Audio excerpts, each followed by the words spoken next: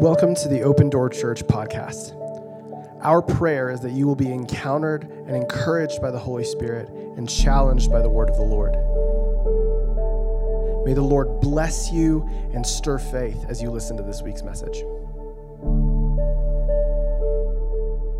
First of all, I just wanted to read out of a scripture found in Proverbs 29:18.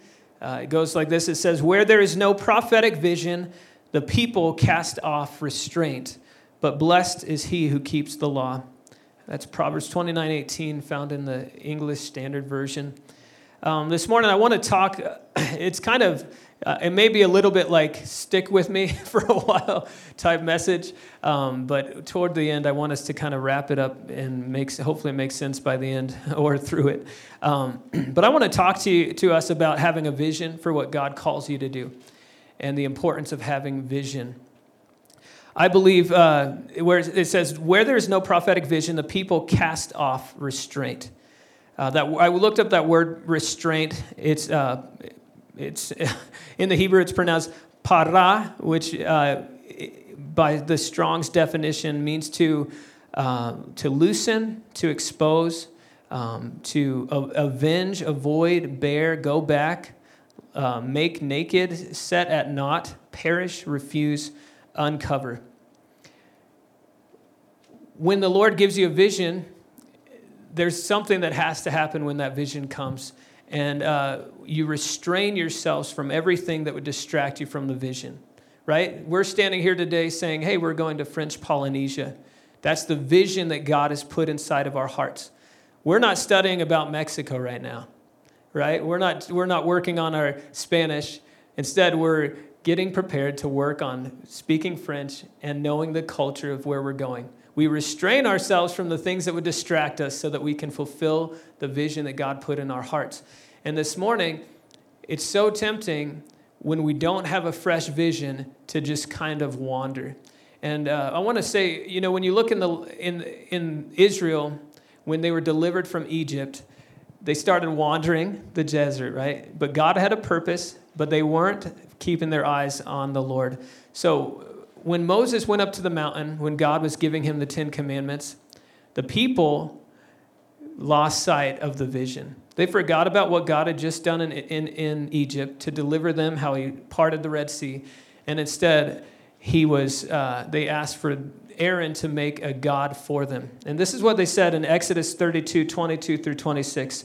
And this is just one example of casting off restraint that we read in biblical history. It says this, "Do not be angry, my Lord," Aaron answered. He's talking to Moses.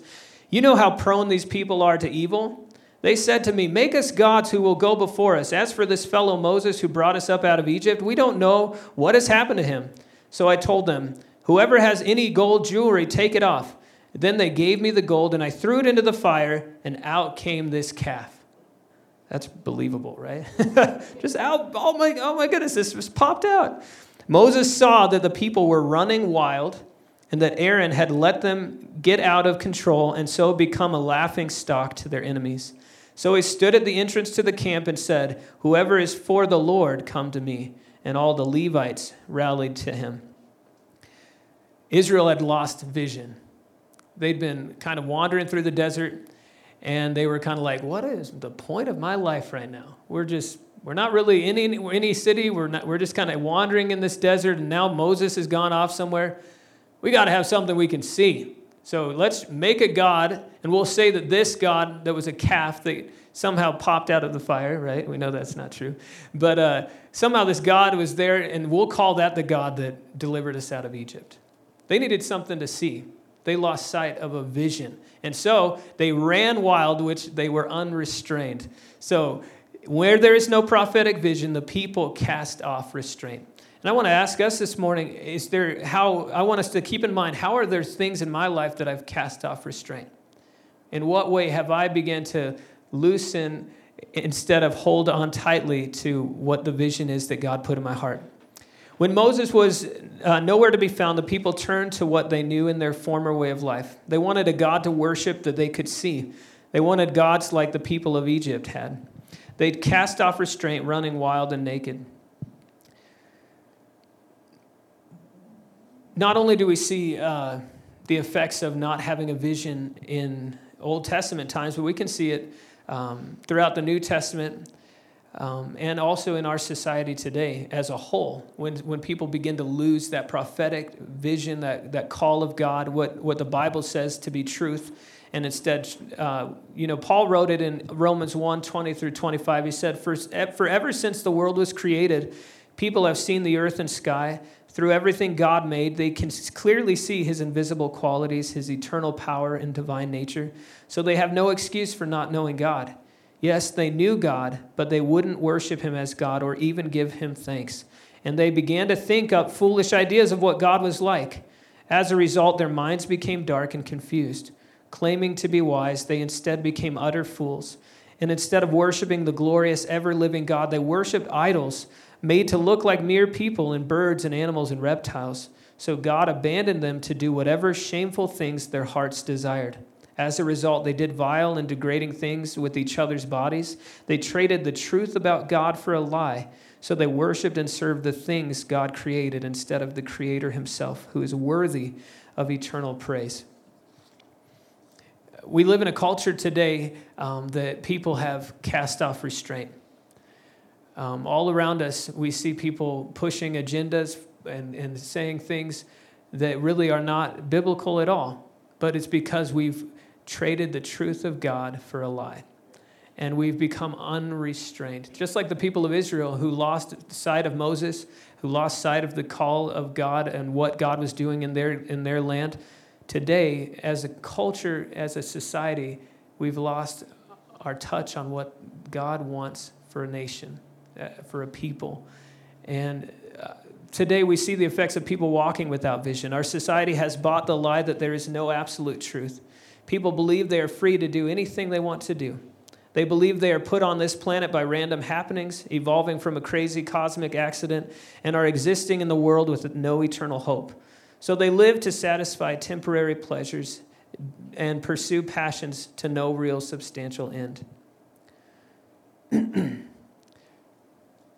That's kind of the case that we see from Israel in history, from our society in general. And now I would just want to look more inwardly at our church, church. As one growing up in the church, I can see the effects of what it does on my own life personally when I don't have a vision, and what it does for a church in general when we lose sight of God's vision. For too long, the church has been content to rehearse the play and dress the part with no intention of taking the stage to put the gospel on display. What is the mission of the church? According to Jesus, the church has one mission, and that's the Great Commission. We are called to make disciples of all nations, teaching them to obey everything that God has commanded, that Jesus has commanded. The truth is, the church, I want to give you hope for a second. This does get better, and it ends happily. But I want us to have kind of our eyes tuned to what the real situation. The truth is, the church has largely lost its vision. Never before have so many churches created mission and vision statements, and yet so little churches succeed at truly raising up people who take the Great Commission seriously. Sadly, we have often pursued our personal vision for our lives and have not restrained ourselves to the point of putting everything else aside for the sake of making disciples. I believe that a shift in our understanding needs to happen, where we maybe loosen off the things that have distracted us, and we give everything we've got to fulfill this Great Commission. One of the scriptures that Carly and I were talking about as we came down, drove down in our motorhome to Pagosa, was this scripture that says in Matthew 11:12, it says, "And from the days of John the Baptist until now, the kingdom of God, the kingdom of heaven suffers violence, and the violent take it by force." So we began to have this conversation, like, what does that mean? That the kingdom of God suffers violence, and the violent take it by force. So I went on to Blue Letter Bible and looked up the word violence, which biadzo is what it is. And it says the meaning of that is to force, to crowd oneself into, or to be seized, press, suffer violence. And the word violent, where it says violent, take it by force, is biastes, which means a forcer, energetic, or violent. And what Carly and I were talking about was that the kingdom of God requires us to take hold of it, to not just passively read the word of God and say, wow, that's good. I want to embroider that on my wall. I want to get that. I want to write that in my journal, right? But it's to do something with it. It's to take hold of the word of God that God gave for us to use, and we put it into practice. So it's taking it by force. It's saying, God, you said, go and make disciples of all nations. I'm just going to do it. I don't have to be called to Tahiti. I am called here right now to my neighbors, to right where I am. I'm going to preach the gospel right where I am. And so this call it requires action. It requires us to take the word of God and say, God, you said it. I believe it. I'm going to grab hold of it. Okay? So just a quick example. In order for us to get down here, we wanted to bring our Jeep with us, especially because it's in the mountains and it's just cool, right? We wanted to bring our Jeep, and in order for us to bring our Jeep with us, I had to order all these parts, and I had to install them on the Jeep. So it took me a while to order the parts because I didn't want to do the work. Okay, so I went online, had to figure out all the parts I needed so that I could hook this Jeep up to the motorhome, and I had to have a braking system. And so I get all these parts in, and they're just sitting on my desk in my office and on the floor, and I'm like, man, got to put a hitch on, got to put these, got all this stuff. And, I could have been content. We wouldn't have, I could have just let those sit there, but then we wouldn't have had a vehicle to drive when we got down here. So I could have stared at those parts for a long time, but instead I had to do the work. And it took a lot of work to get going, to get down here. And what I'm trying to say is sometimes we read the Word of God and we put it on our shelf and think, wow, that was good. And we neglect to see that those are all parts of pieces that we need to put together in our lives so that we can make it happen. How many of you are familiar with D.L. Moody? D.L. Moody was an American evangelist who God used. He only had, from what I recall, a 5th grade education. And he was working in a shoe store, and his Sunday school teacher came in. He'd been going to a Sunday school for a while, and his Sunday school teacher came in and began to share with him the gospel. And then the man left, and D.L. Moody went in the back of the storeroom and got on his knees and gave his heart to Jesus. And he began to make this commitment to follow the Lord and to serve him. A man by the name of R.A. Torrey wrote an article that says, Why God Used D.L. Moody. And I actually, I put a QR code up here because if you want to have that, you can scan the QR code, and it's a whole amazing writing that R.A. Torrey shares about how D.L. Moody, why he was effective. And he says 7 things, and this is what he said. He said, number 1, that D.L. Moody was a fully surrendered man. Number 2, D.L. Moody was a man of prayer. Number 3, he was a deep and practical student of the Bible. Number 4, he was a humble man. Number 5, his entire freedom from the love of money. Number 6, his consuming passion for the salvation of the lost. And number 7, definitely endowed with power from on high.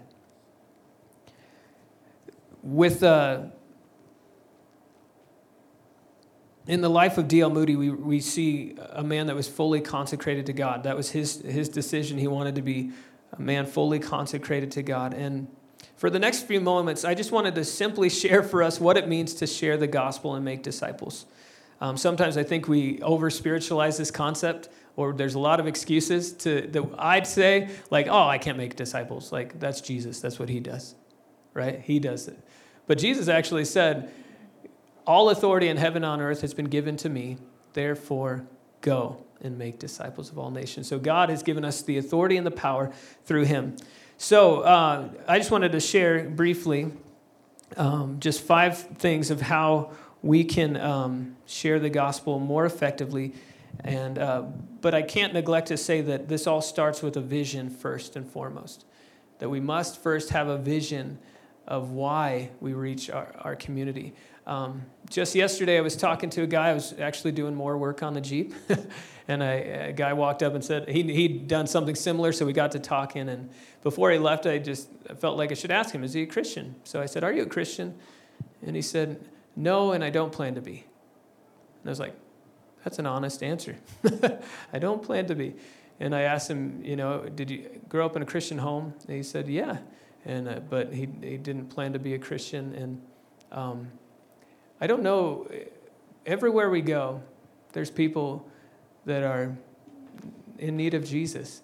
And if we don't have that vision, if we don't have our ears tuned to think, Lord, can I reach this person today? Did you bring this person across my path for a reason? Then we may miss those opportunities. But God every day is bringing those unique opportunities. And one of the things about sharing the gospel and making disciples is, number one, we need to realize that we have good news to share. I don't know if you turned on your TV lately and watched the news, but there's not really good news to share when you turn on the news, right? You turn on your TV, and if you weren't depressed before, you are now. But can I encourage you? This is where the happy, encouraging part comes of this message. We have wonderful news to share. And we live it. I'm trying to find this part of my notes here.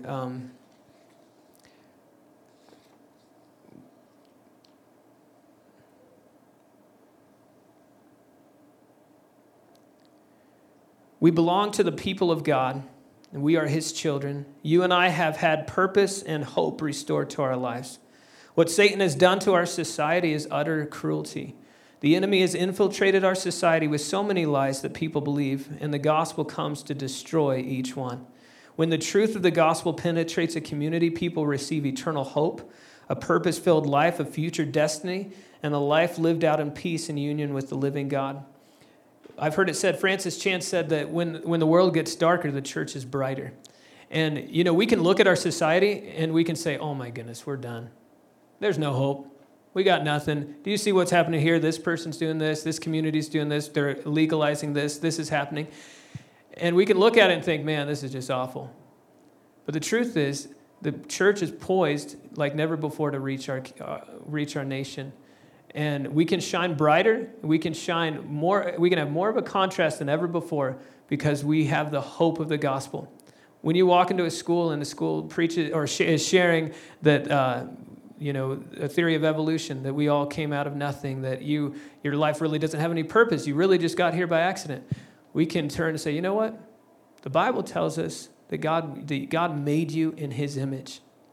That God loves you so much that he died on a cross to sacrifice himself so that you can be free. And that burden that you're carrying inside, that hopeless feeling, that depression that you're carrying, God can lift that off in a moment.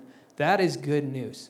We have this gospel that will endure. Jesus said that I will build my church and the gates of hell will not prevail against it. The church will keep rising as we keep the vision of what God has called us to do and preach the gospel. So the first thing is to realize that we have good news to share. Secondly, rekindle a devoted prayer life. I love to see that the church here is still praying on Wednesday. I don't know how many years the prayer meeting's been going on Wednesday nights, but it's still going. Years and years and years of people praying on Wednesday night.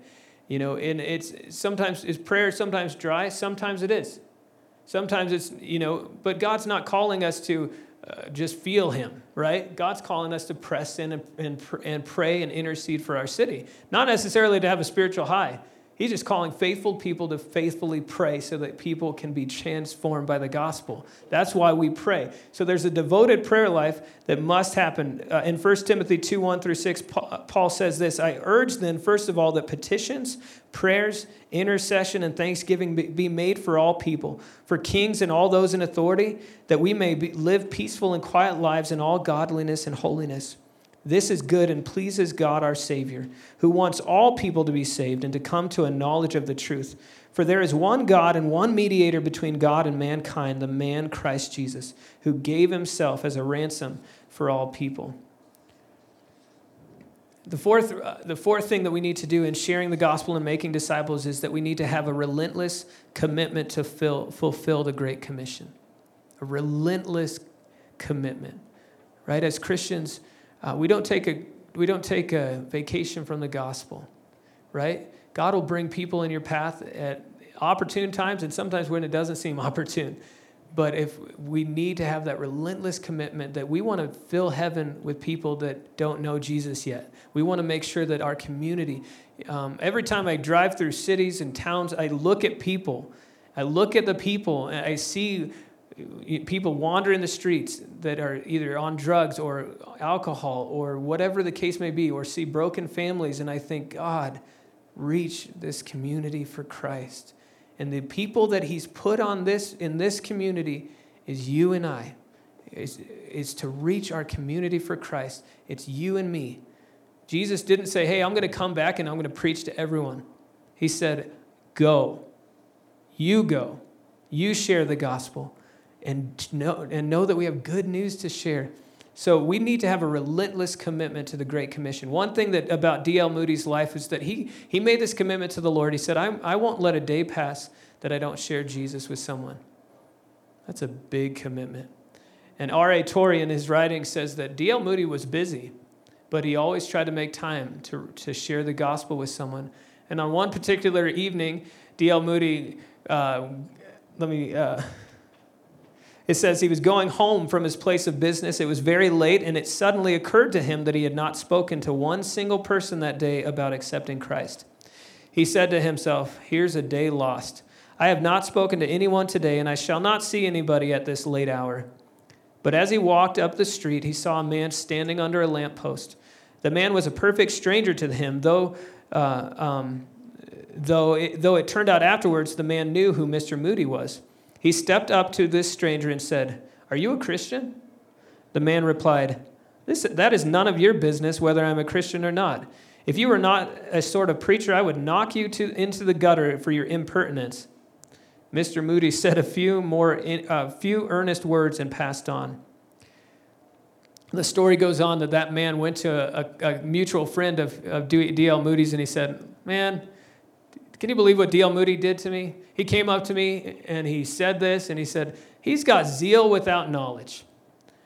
And this friend went to D.L. Moody and told him the story, and D.L. Moody was like, man, maybe I have been a little too, let me see what he says. Weeks past, he says, Mr. Moody went out of that man's office somewhat crestfallen. He wondered if he were not doing more harm than he was good, if he really had zeal without knowledge. Let me say in passing, it is far better to have zeal without knowledge than it is to have knowledge without zeal. Some men and women are as full of knowledge as an egg is of meat. They are so deeply versed in Bible truth that they can sit in criticism on the preachers and give the preachers pointers, but they have so little zeal that they do not lead one soul to Christ in a whole year. The story goes on that weeks passed by, and one night Mr. Moody was in bed when he heard a tremendous pounding at his front door. He jumped out of bed and rushed to the door. He thought the house was on fire. He thought the man would break down the door. He opened the door, and there stood this man. He said, Mr. Moody, I have not had a good night's sleep since the night you spoke to me under the lamppost. And I have come around to this unearthly hour of the night for you to tell me what I have to do to be saved. Mr. Moody took him in and told him what to do to be saved. Then he accepted Christ and when the Civil War broke out, he went to the front and laid down his life fighting for his country. Can I say something? Mr. Moody, D.L. Moody, he made a commitment. He said, God, this is what your word says. I'm going to take hold of it. Like we just read, the violent take it by force. I'm going to take hold of your word, and I'm going to make a commitment with my whole heart that I'm not going to let a day pass without sharing the gospel. And who honored that commitment? D.L. Moody did, but who honored it by filling the gaps that D.L. Moody said I would say yes to? God did. God opened supernatural doors for this man to share the gospel wherever he went because he took hold of the promise to make disciples. And in this place this morning, I can guarantee you that each of us around have people in our sphere of influence who need to hear this life-saving message of the gospel. And we can't any longer cast off restraint. We can't any longer live like our neighbors live. They watch 4 hours of TV at night. Let's do that. No, we cast off some restraint.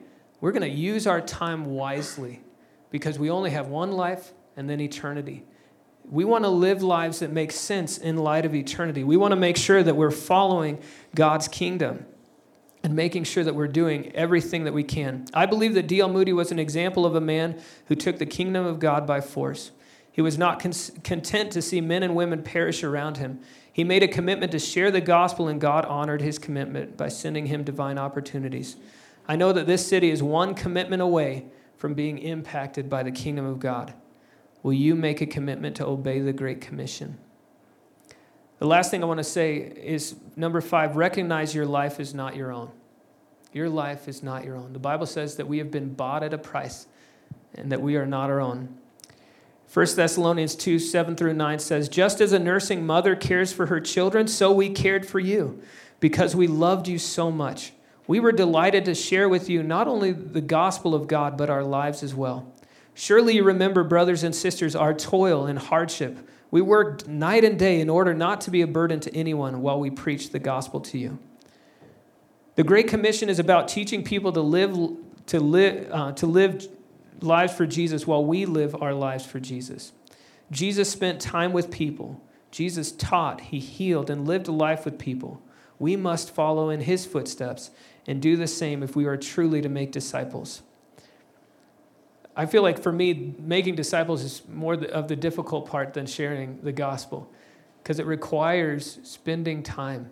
It requires me saying, you know what, I don't feel like having anyone at my house today, but I'm going to. I'm going to invite so-and-so to come over. I'm going to invite my neighbor, or I'm going to get out of my comfortable house and talk to my neighbor. Sometimes that can be a difficulty. He's mowing the lawn. I'm like, okay, I'll go. And then, but the fruit of that, it takes work to bear fruit. It takes work to see fruit grow. And so I want to encourage you. I always believe that when we listen to the Word of God, that we should have some sort of response. And I just want to close with these few thoughts. D.L. Moody has a saying that says this: the world is yet to see what God will do with a man fully consecrated to him. By God's help, I aim to be that man. D.L. Moody didn't necessarily originate those words. He was actually having a conversation with Henry Varley, who was a British revivalist.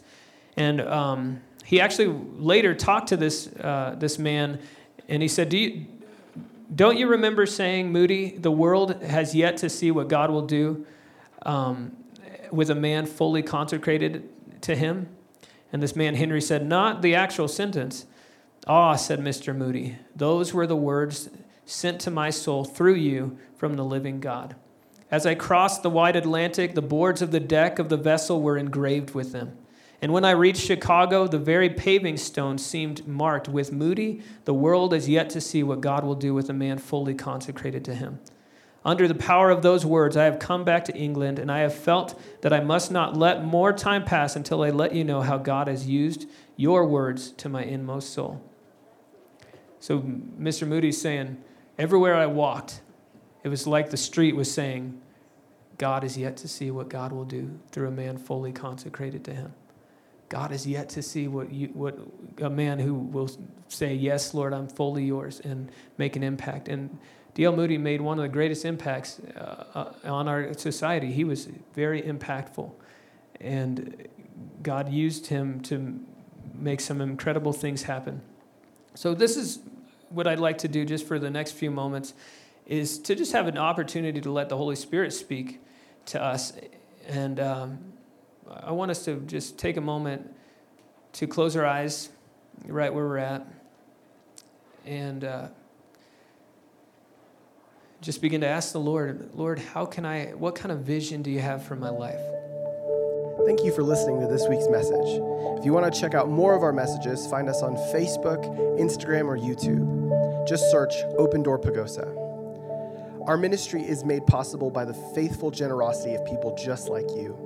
If you were blessed by this morning's message and want to partner with what the Lord is doing in Pagosa Springs, find us at opendoorpagosa.com. Here you can give and stay connected with everything we are doing as a church.